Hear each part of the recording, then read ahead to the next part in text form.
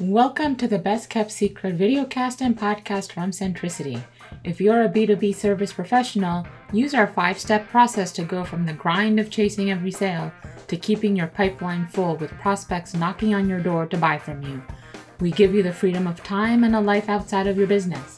Each episode features an executive from a B2B services company sharing their provocative perspective on an opportunity that many of their clients are missing out on. It's how we teach our clients to get executive decision makers to buy without being salesy or spammy. Here's our host, the co-founder and CEO of Centricity, Jay Kingley. I'm Jay Kingley, co-founder and CEO of Centricity.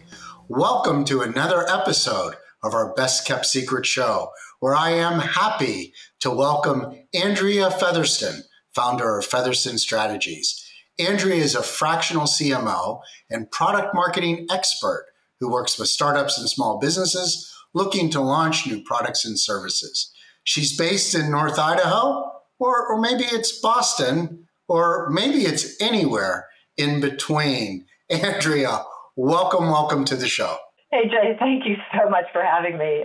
What a lovely introduction. So, Andrea, I have been privileged in my career in various startups and new businesses to be responsible for launching new products and services. And I have to tell you, as I reflect back, it's one of the hardest things that I've had to do professionally. You put so much time and effort to figuring it all out and all the features and functions and your business model, and you have your target date. And as you get close, you're like, I can do better. I need to do better. I must do better. And so you take another iteration, you push back your schedule. You keep going because you feel like you've got one shot to get it right.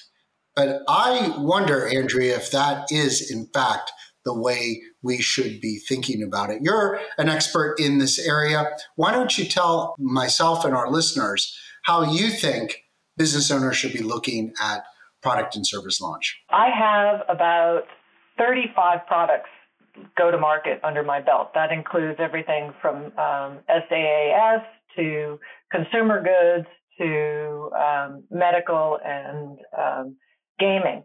And what you're describing is something that is universal. There's a lot of pride and there's a lot of ownership when companies bring products to market. And there is a feeling that, oh, yes, I got to get it right. The challenge as a go-to-market strategist is that the process of taking a product to market is actually a journey. It's not a one-off black or white. And what I've discovered over the years, and I'm doing this over and over again, is that as you launch, the process of doing it is also a means of improving your product, getting better consumer feedback, and it's a way of making your product better as you go. So there's a lot that business owners can do to make this process less stressful, as well as make their launch successful. So if I'm hearing you right, what you're really saying is that it's not this build up, boom, here our product or service is now in the market, fingers crossed that it is successful, that it's really not just a one-time event, but it's ongoing. So what's the right way, Andrea, for people to rethink the whole product and service launch process? I truly believe that perfectionism kills opportunity, that we try very hard as individuals to get everything right all the time. They want to have the packaging perfect. They want to have the product perfect. They want to have the messaging perfect. And I think it causes us to freeze up. So what I recommend is that you work with what's called an MVP, minimally viable product. It's the bare bones that you can take to market and use that as your springboard and jumping off point. Andrea, you must have an example of a company that maybe put something out in the marketplace, didn't really work so well, but rather than, as they say, taking their marbles and going home and crying about it, they kept at it, and ultimately persevered. Share something along those lines if you could. The example that I have is a consumer good product. I'm under NDAs, but this product was, and it also happened during COVID. So, bring that into, they wanted to make sure that all of the packaging, all of the messaging and photography and supportive videos was in place before they launched. And due to COVID, they weren't able to do that. Photography studios shut down. They couldn't get videographers that they were looking for. And the challenge that I had as a marketer was to say, listen, number one, the public is incredibly forgiving nowadays. Number two, that the audiences now in general, they relate to things that aren't perfect. We all understand that authenticity is more important than perfectionism. So we literally went out with a camera in the backyard of this company's or the CEO's home and shot video.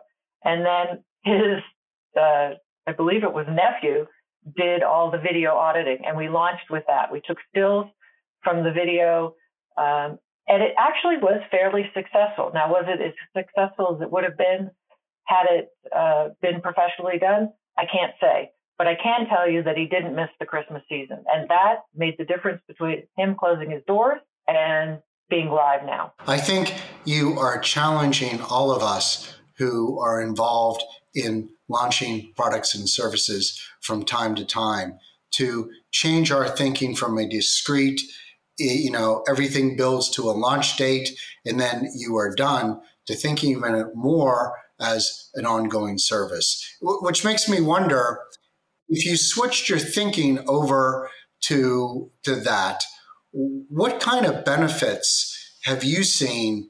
Let's start with the business, in terms of revenues or share or some indication that this approach actually has merit. Well, companies cannot, if you don't have consumers buying your product or service, then you don't have a business. I mean, you could have everything, you could have all the packaging, the messaging, advertising in place, but if you don't have somebody buying your product, you're not a business. So the advantage of this approach is twofold. Number one is that you start collecting data and metrics. And in this day and age, data is king. There's a lot of intuition that goes along with this, but additionally, you've got to know who your audience is. What I recommend people to do is launch with an MVP, do a soft launch, hit several target markets that you've identified, hopefully. If you haven't identified, then in some cases it's a wild ass guess. In other cases, it's based on experience and some basic research. What else is the market doing? From the standpoint of the business owner, there are a couple of things. Number one, they're bringing in revenue. Number two, they're bringing in data. Number three, they're improving their product because they now have an audience that hopefully they're engaging with, having dialogue and conversations, and they can see what's actually going on in the real world.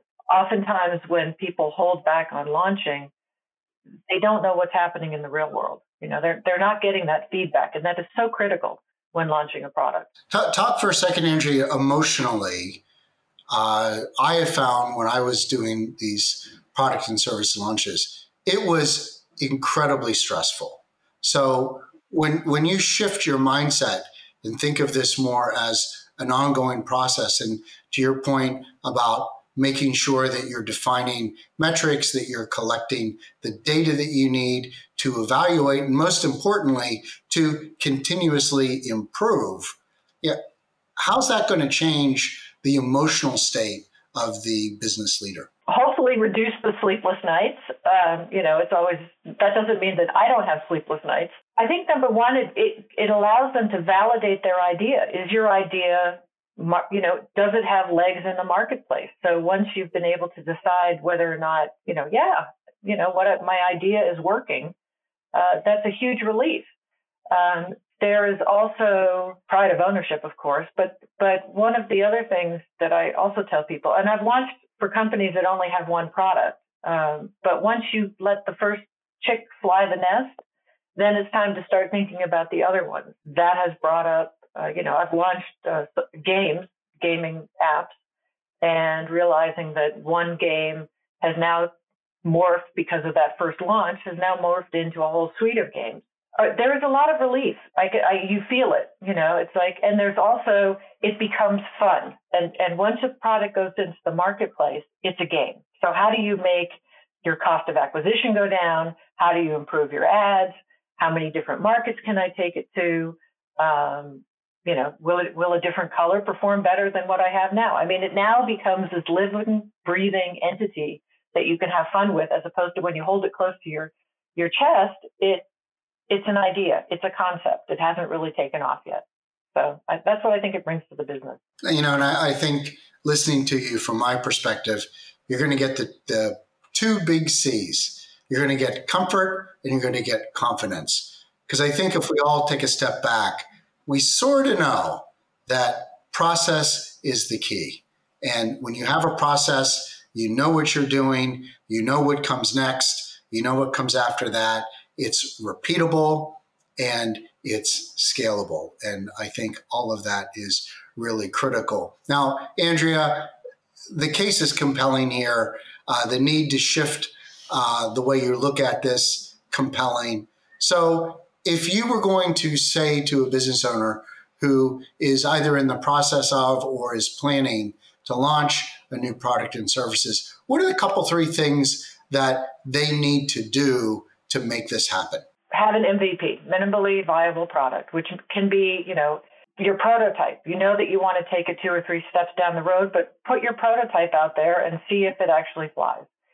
I strongly recommend, nowadays there's more and more social selling. By that I mean that people are selling on all of the social platforms, from Instagram to TikTok to Pinterest, and it gives you a wide breadth or a large audience base, sampling base. Social media is terribly important.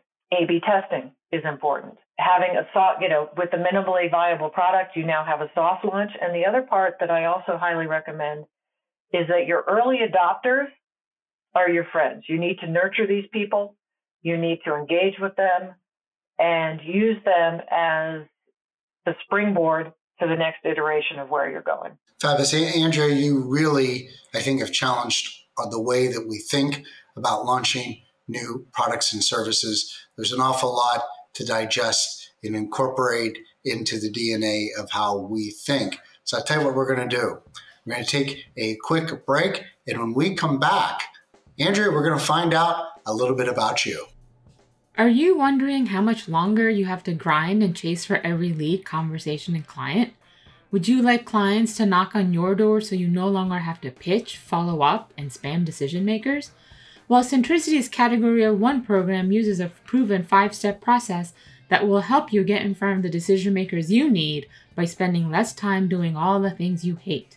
It's not cold calling, cold email, cold outreach on LinkedIn or any other social media, or even spending money on ads, but it does have a 35 times higher ROI than any of those things, leveraging your expertise and insights that your prospects and network value. The best part, even though you'll see results in 90 days, you get to work with the Centricity team for an entire year to make sure you have all the pieces in place and working so you can start having freedom of time and a life outside of your business. So email time@centricityb2b.com to schedule an 18-minute call to learn more. Welcome back.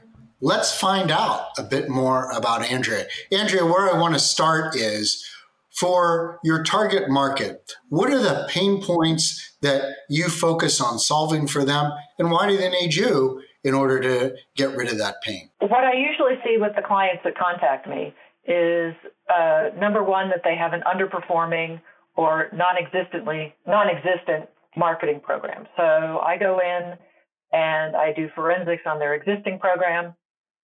I will work with them to clarify the messaging. Sometimes it's that they're targeting the wrong markets. Going back to the earlier discussion, I also work with clients that are just ready to go to market, but still aren't quite sure how to do it. They've read the books. They know the steps.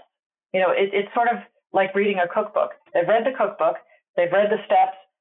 They're not quite sure really how to do it yet. So I can either do it all for them, or I can walk them through the process and help them get to where they're going. On a related note, and people who listen to the show probably are tired of me saying people don't buy what you do, they buy how great you are at doing it.